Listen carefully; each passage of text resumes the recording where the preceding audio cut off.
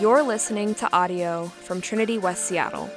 For other resources, more information about this sermon series, or to connect with us, visit our website, www.trinityws.com.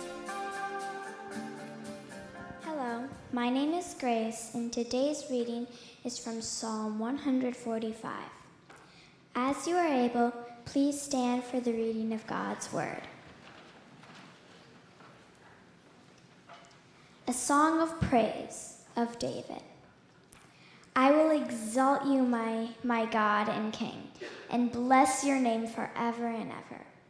Every day I will bless you and praise your name forever and ever. Great is the Lord, and greatly to be praised, and his grace and his greatness is unsearchable. One generation shall commend your works to another, and shall declare your mighty acts. On the glorious splendor of your majesty, and on your wondrous works I will meditate. They shall speak of the might of your awesome deeds, and I will declare your greatness. They shall pour forth the fame of your abundant goodness, and shall sing aloud of your righteousness. The Lord is gracious and merciful, slow to anger and abounding in steadfast love. The Lord is good to all, and his mercy is over all that he has made. All your works shall give thanks to you, O Lord, and all your saints shall bless you. They shall speak the glory of your kingdom and tell of your power, to make known to the children of man your mighty deeds and the glorious splendor of your kingdom. And your kingdom is an everlasting kingdom, and your dominion endures throughout all generations. The Lord is faithful in all his words, and kind in all his works. The Lord upholds all who are falling, and raises up all who are bowed down. The eyes of all look to you, and you give them their food in due season. You open your hand, you satisfy the desire of every living thing. The Lord is righteous in all his ways, and kind in all his works. The Lord is near to all who call to him, to all who call on him in truth. He fulfills the desires of those who fear him. He also hears their cry and saves them. The Lord preserves all who love him, but all the wicked he will destroy. My mouth will speak the praise of the Lord, and let all flesh bless his holy name forever and ever. The word of the Lord. Thanks be to God. You may be seated.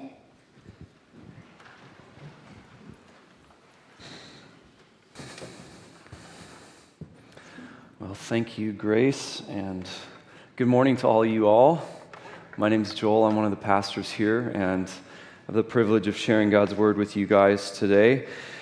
We're going to be looking at what it means to be hungry for God. I'm going to pray as we get started.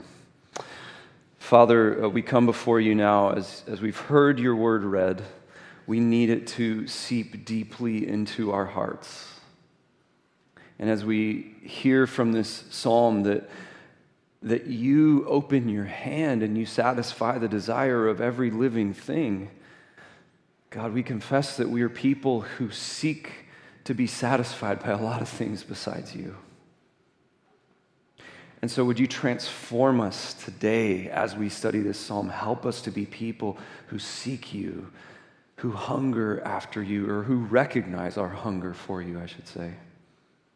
That we might turn to you in awe and wonder and praise. We pray that in Jesus' name. Amen. I want to encourage you to think back to a time when you were really, really hungry. What's the most hungry you've ever felt? Maybe as I bring that up, you think, well, I haven't been nearly as hungry as many of the people on earth have, and that's true, but all of us have felt hunger in some regard, right? We've all felt what happens in our body when we're hungry. And I'm a little bit weird, I'll confess. When I get hungry, my blood sugar tanks and I feel like I'm going to pass out. Anybody else have that experience? I don't know.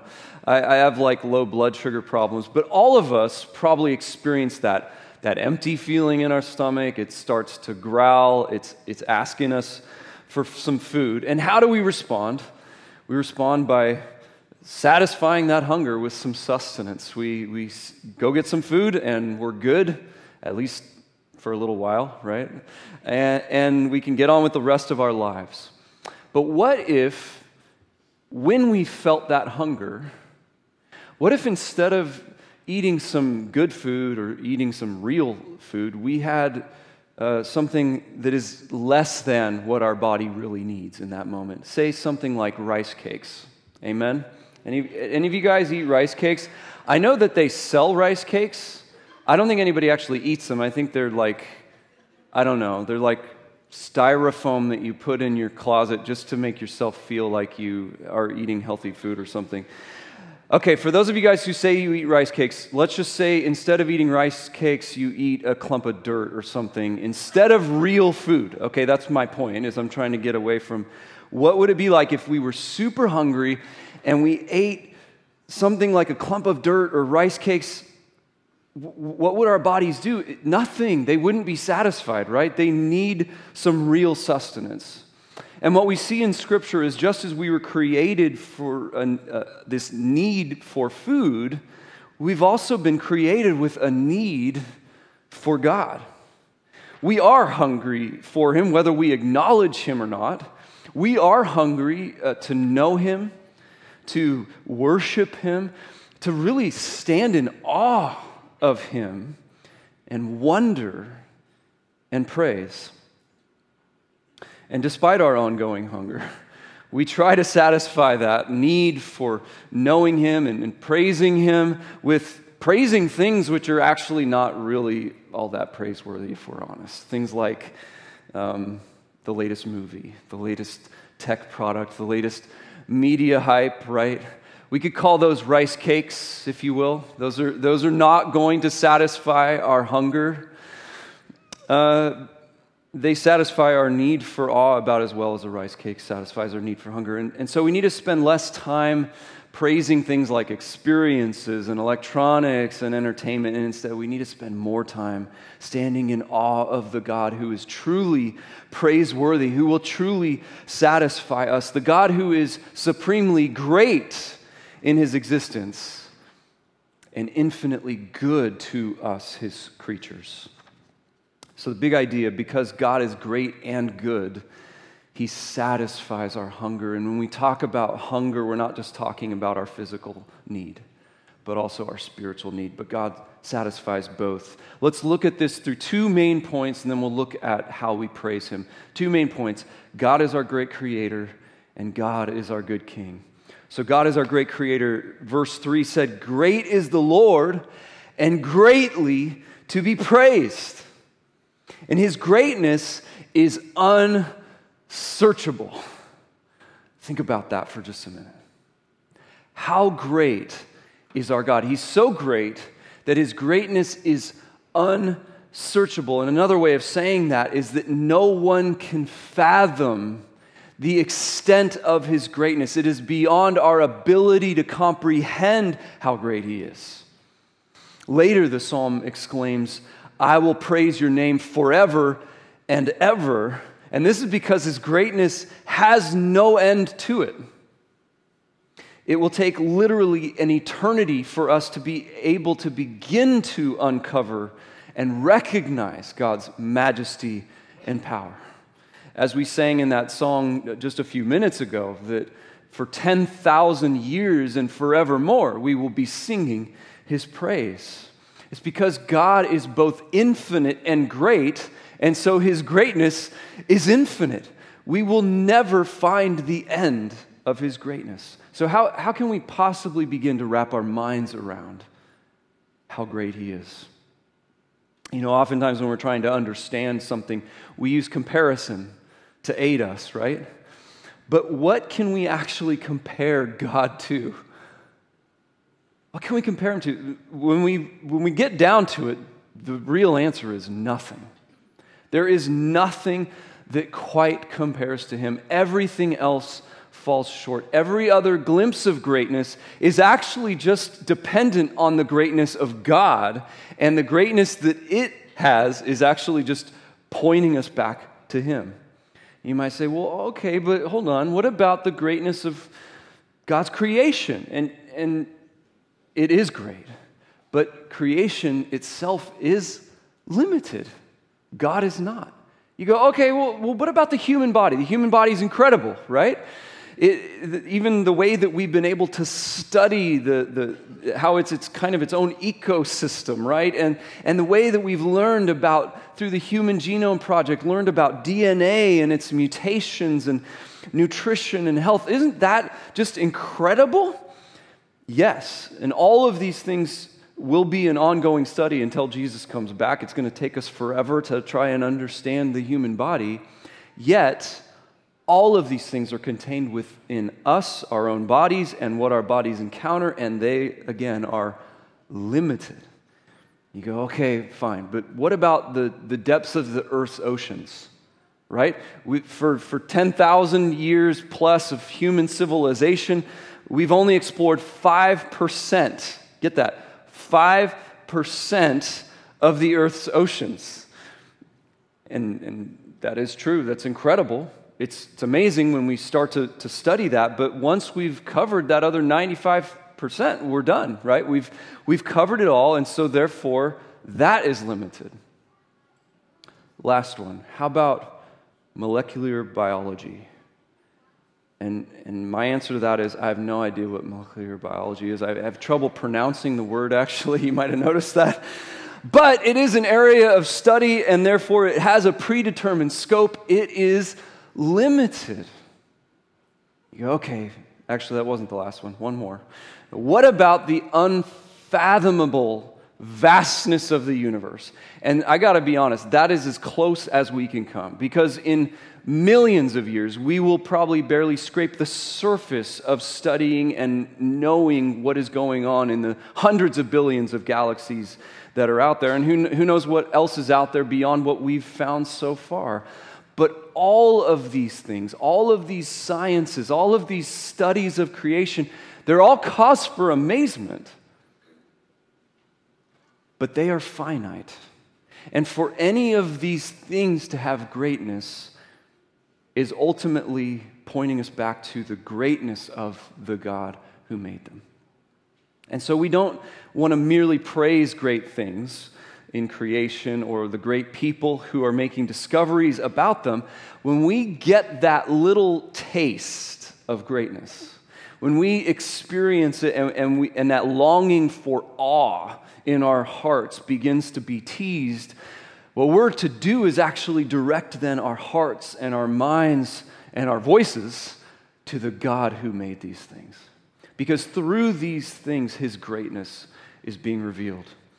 God's greatness, it's so inherent, it's so flawless that there is literally nothing in the world or the entire universe that quite compares to it. So God is our great creator, but he's not just great. And here's where the good news really starts to take root. God is not just great, he's also good. Because if God were just great, but not good, he'd be worthy of being feared. We would be terrified of him, but we wouldn't necessarily be inclined to praise him. And likewise, if he were good, but not great, we wouldn't be inclined to praise him. And as I've said before, I have a lap dog at home, a King Charles Cavalier Spaniel, who is good, but he ain't great, right? And he's not worthy of praise. Part of why I have him is because he's not great. I don't want a dog that can take me. You know what I'm saying? I want a dog that if for whatever reason he gets mad, I could take him. But God, on the other hand, is both. He is both great and good. which is what leads us to that truly satisfying praise.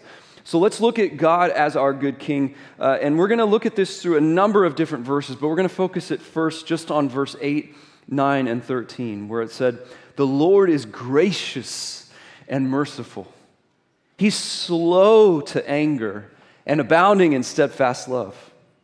The Lord is good to all," think both good people and bad people.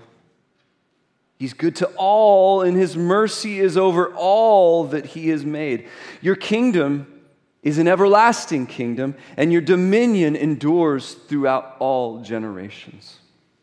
God is not only our maker, but he's also our good king. And just as we saw with his greatness, which was unsearchable, his goodness is unsearchable. We will never exhaust our understanding of his goodness. But I do want to attempt to try today, okay? So don't worry, I'm not saying I'm going to preach a sermon for an eternity right now. But my goal in this time would just be to stoke a desire for all of us to spend our lives discovering more and more and more about how good our King is. And here what we saw in verses 8 and 9 especially are echoes of Psalm 34, the most quoted passage in the whole Bible, where God reveals himself and he tells us who he is and what he is like. And these echoes, we saw that he is gracious, verse 8, meaning that God gives unmerited favor. God's kindness to us is not dependent on us earning it. In fact, we never could. But he willingly shows kindness to us. He freely gives us grace. That's how good he is. But he's also slow to anger. Verse 8 also said, now if God never got angry, then he wouldn't be good. You know that. If God never got angry, he wouldn't be good, because evil should make a person angry. And God does get angry at evil.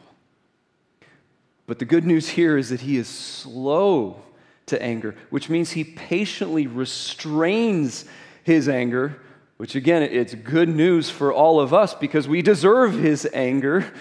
Amen?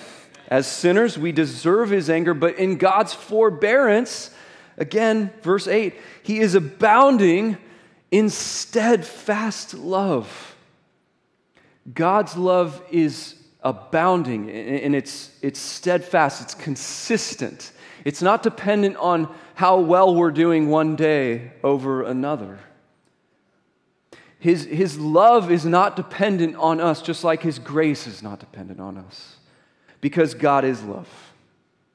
And lastly, he is merciful, verse 8 and verse 9. His mercy, it said, is over all that he has made. In other words, we can see God's compassion in all the things that he has made. Now just think about this for a minute. Where do we see these characteristics of God in his creation? Even just the fact that we can take a breath right now, and God has provided for us a healthy balance in the earth's atmosphere of the amount of oxygen that we need, is a sign of God's goodness, kindness, his love, and grace. And we see everywhere around us, we see beauty and joy and life. I think when I start thinking about this stuff, I start thinking about David Attenborough documentaries, right? You guys know what I'm talking about? David Attenborough is that guy that you hear on all the BBC nature documentaries. It seems like he's on every single one, and he's been at it for like 50 years or something. So you just associate his voice with those films. But I loved like Planet Earth and Planet Earth 2 and some of these just beautifully shot documentaries. And I remember on one of those, there was this scene where there's a watering hole in the middle of nowhere in Africa. And it's in the dead of summer, and there's been drought everywhere. But there's this torrential downpour of rain, and it's formed this beautiful watering hole.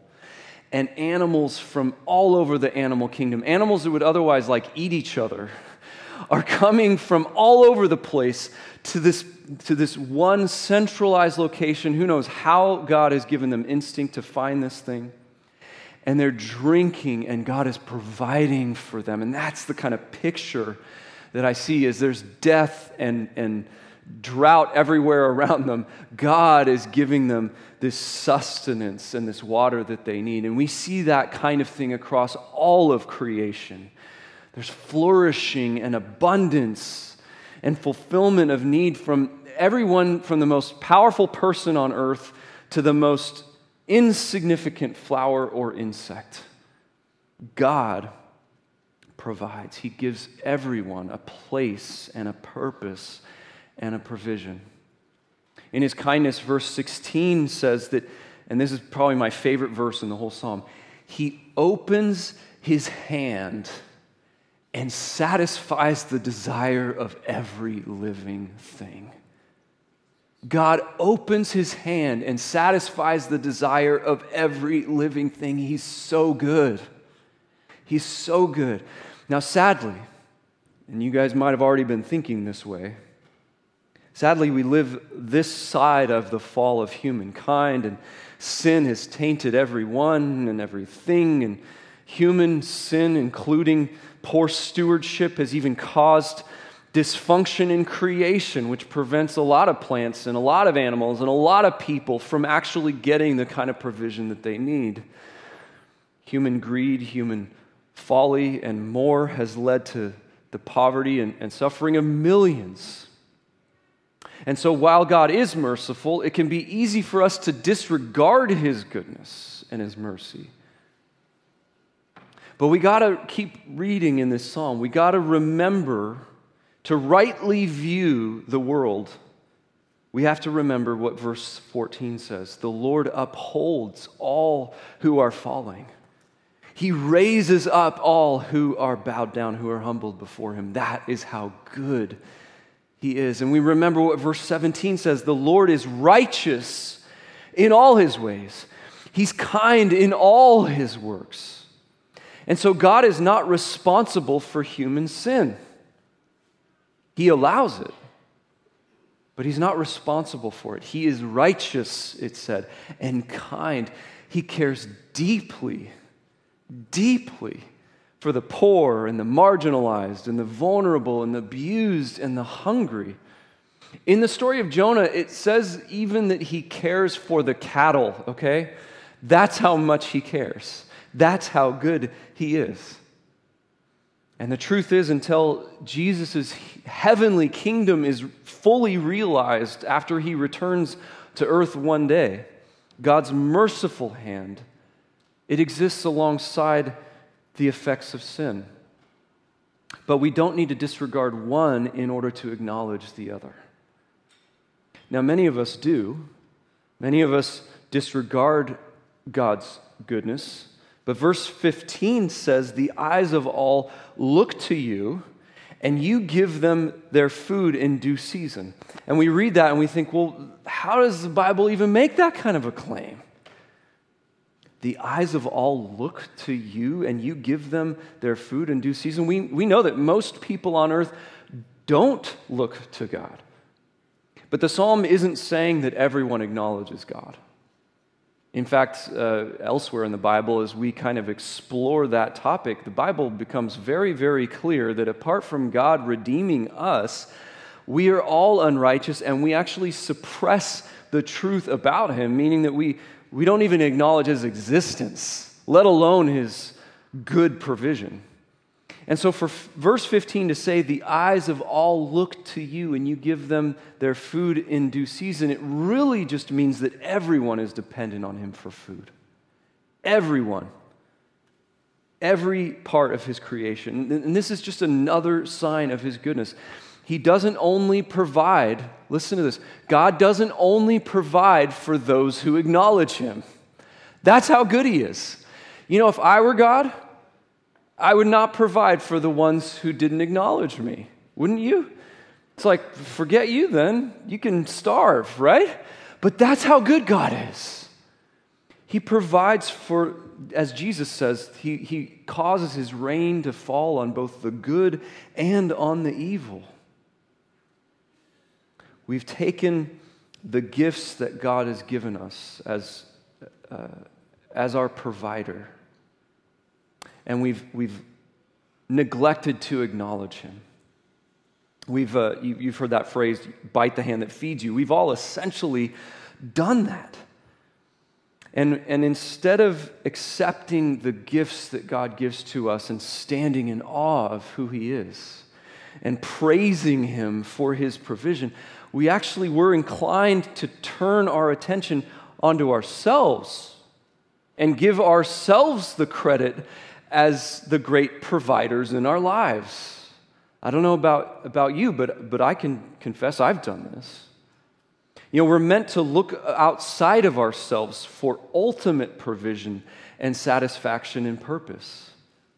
Deep in our hearts, we know that it's not enough to just plug away at the hamster wheel of life, amen, and just keep on with this process that we've been handed of working and earning money and buying stuff and consuming it and repeating that process over and over and over again. And yet, as we repeat that process, we can be inclined to believe that we are the ones who are making all of it possible. We recognize in reality there's a whole lot of things that we are dependent on that allow us to provide. And yet we don't even acknowledge those, that we need the planets to keep spinning, for example. We need gravity to keep working. We need air to breathe. We need the water cycle to continue. We need plants and animals to do what they were created to do. And yet somehow we think that we are the exception to God's provision. We are created for God, and yet we think that we get to decide our purpose. We want to decide our own purpose. And in order for us to actually believe that we can decide our own purpose, we have to believe that we provide for ourselves. We have to believe that we are dependent on no one and no thing. And so we say, look, I'm a great provider. I've got this house here, I've got this sofa. Like, that took work. I worked hard to raise all that money for that sofa. I've even got dinner. I am a great provider. I worked really hard and I've accomplished a lot. And yet if the question were asked to us, how did you manage to provide all of that? How did you manage to keep all the planets spinning and the water cycle to continue and all these greater things that are beyond you to happen? How did you manage to do that? The answer our culture anyway would give is science, right? Science has now become an explanation, or has gone from being an explanation of understanding the mechanics of how things work to now people have made this leap of faith to declare science the cause of why things work, right? And so what's the result when all of this happens? As we live this me-centered existence, as we explain all of this away, what happens when we've put all this pressure onto ourselves to be the ultimate provider, to be the ultimate determiner of our own purpose, we become awe-hungry. Those hunger pains, we don't use them to direct our hearts towards God and to praising Him.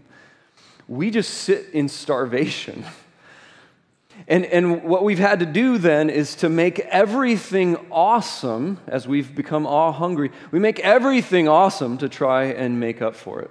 And even just the way that we use that word is a good example of what I mean. That word awesome, right? It was once used to describe something that causes awe and wonder and amazement, and yet we've made that word completely meaningless. I confess I've done that. Have you guys seen the Lego movie? Anybody?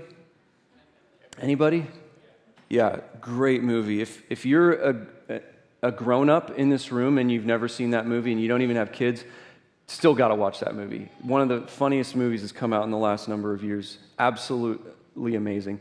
And the theme song for the movie, I think I heard somebody, everything is awesome, right? Everything. Now that is a very low bar, I got to be honest. Everything is awesome. Here's some lyrics really briefly just to illustrate it. Blue skies, bouncy springs, we just named two awesome things. Nobel Prize, a piece of string. You know what's awesome? Everything. Dogs with fleas, allergies, a book of Greek antiquities, brand new pants, a very old vest. Awesome items are the best. Trees, frogs, clogs, they're awesome. Rocks, clocks, socks, they're awesome. Figs, jigs, and twigs, that's awesome. Everything you see or think or say is awesome.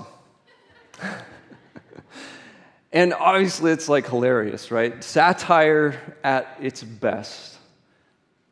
But we know that satire is only funny because it's actually revealing a truth, right? And the truth is that just like this song says, we have come to believe that the requirement for something to become awesome is absolutely nothing. That everything is awesome.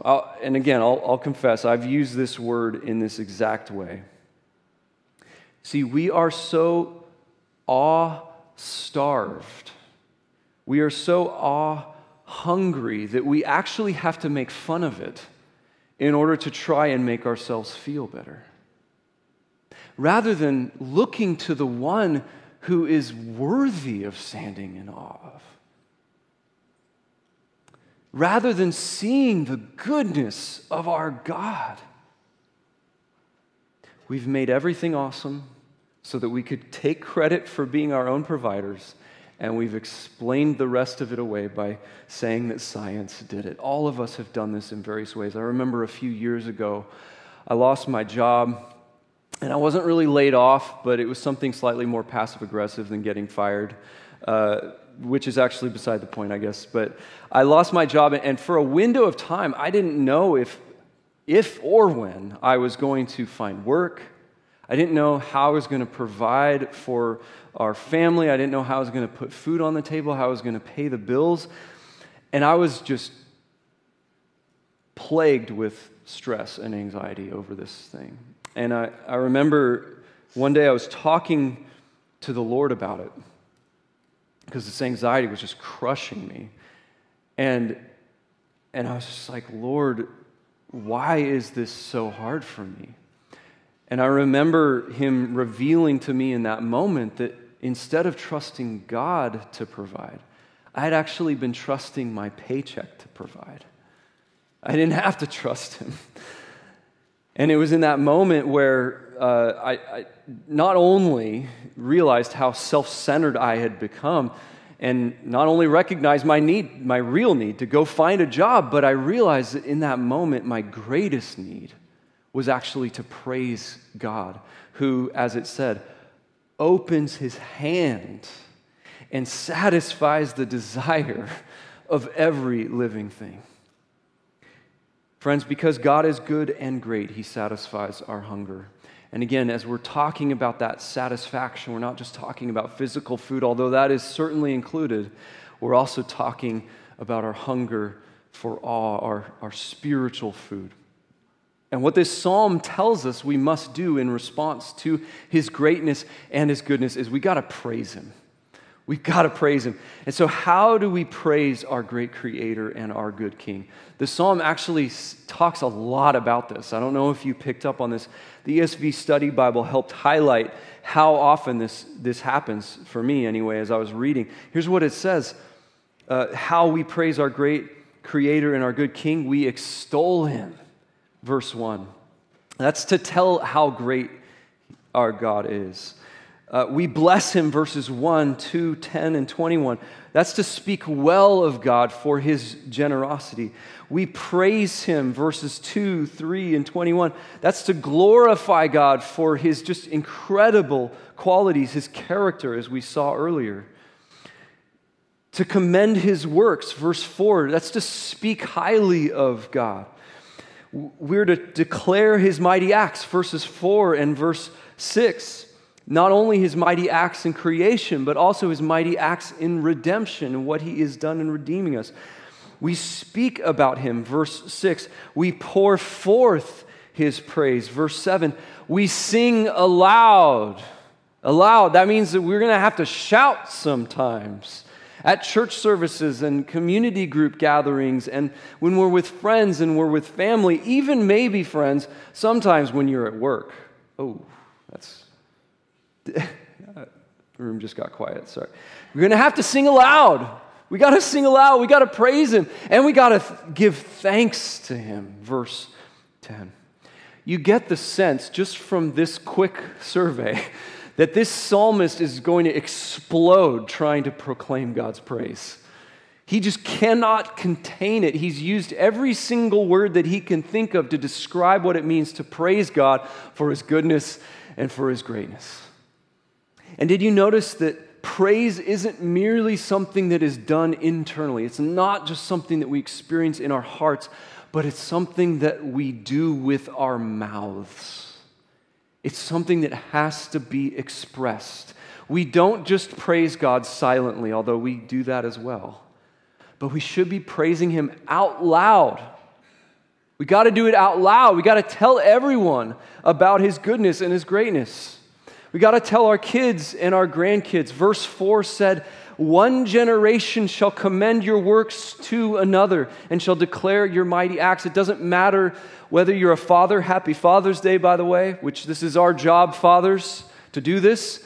It doesn't matter, though, if you're a father. It doesn't matter if you're even a parent or a grandparent or an uncle or an aunt. You might even be one of those volunteers in kids ministry that Bill just recruited. No matter who you are, we get to tell the next generation about the goodness and the greatness of our God. This means that when you're hanging out with the littles, in the backyard, that you get to praise him. You get to say, look at those little ants, guys. Look at what they're doing. They're doing what God made them to do. Isn't he great? Isn't he amazing? And you get to point to the tree in the yard and tell those little kids, you get to say, God is so good that he gave us these trees so that we could have oxygen to breathe and shade to enjoy. Isn't he good?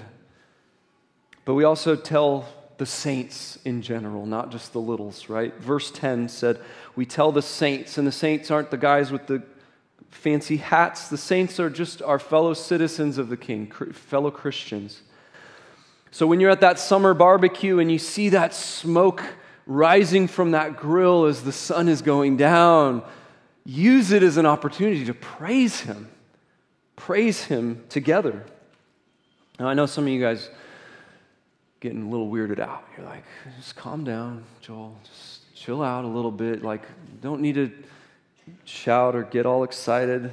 The thought of speaking or shouting, let alone singing publicly around other people to you is just like, sounds, whoa, I don't know. But let's be honest, friends. Let's be honest. We all need to loosen up a bit. Amen? We all need to loosen up a bit and be willing to risk our own humiliation even for the sake of God getting praise.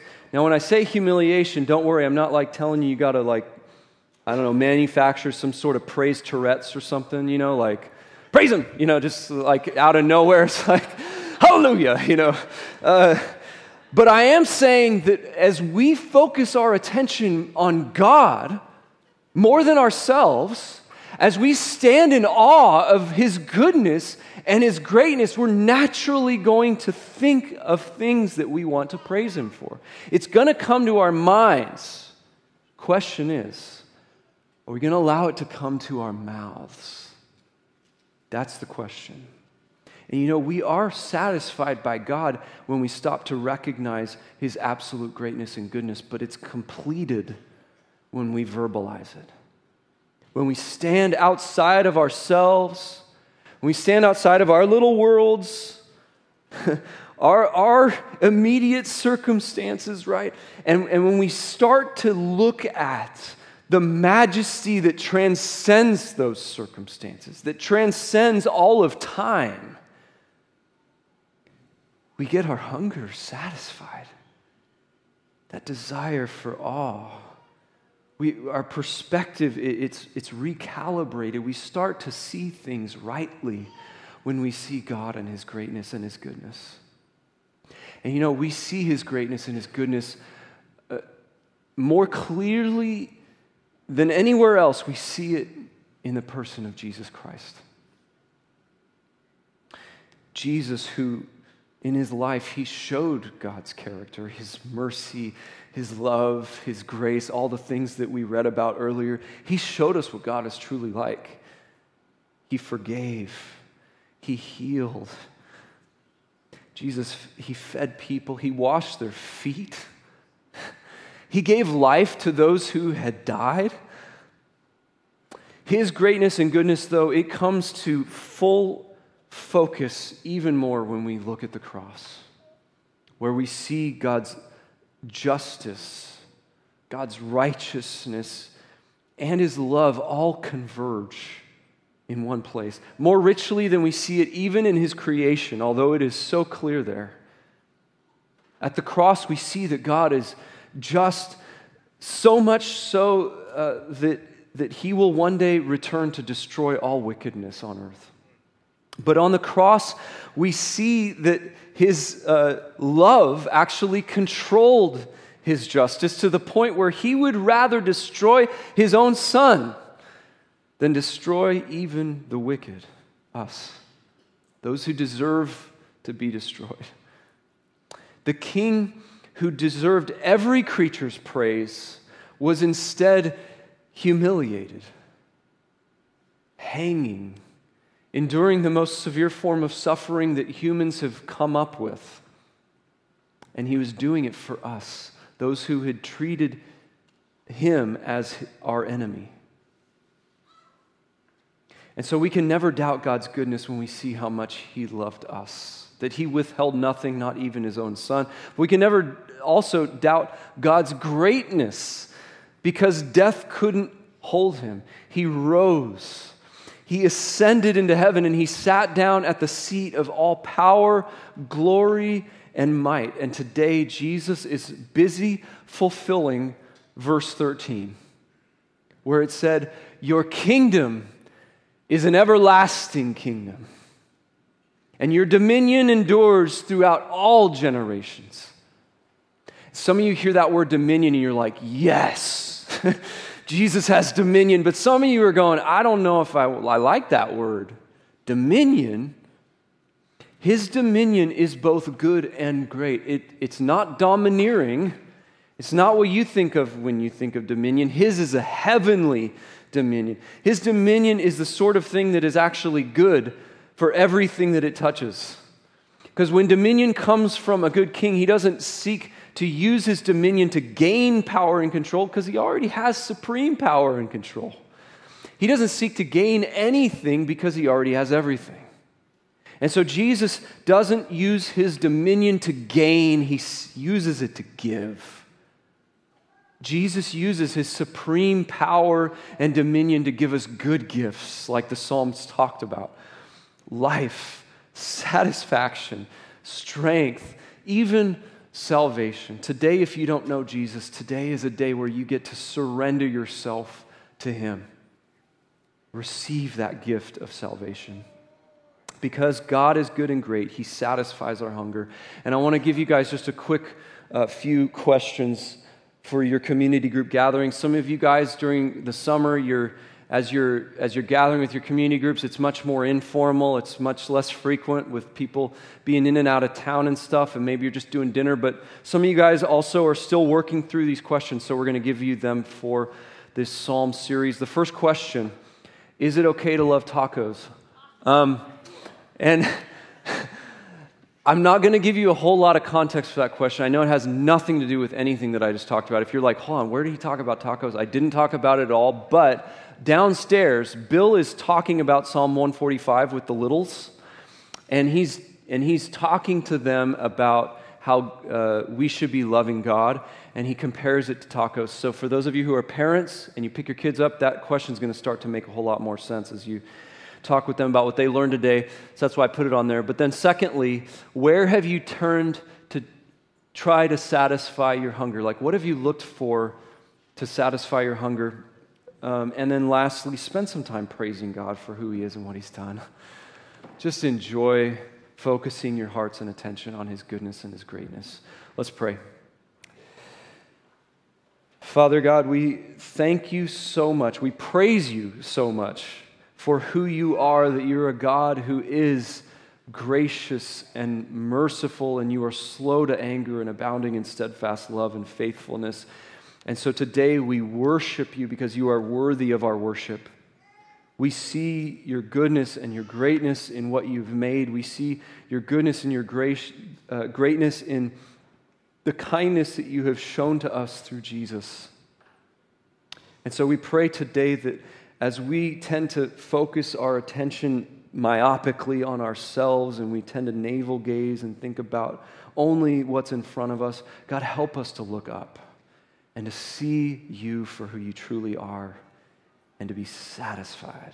We pray it in Jesus' name. Amen. You've been listening to audio from Trinity West Seattle. For more information about our services or to connect with us, visit our website, www.trinityws.com. Thanks for listening.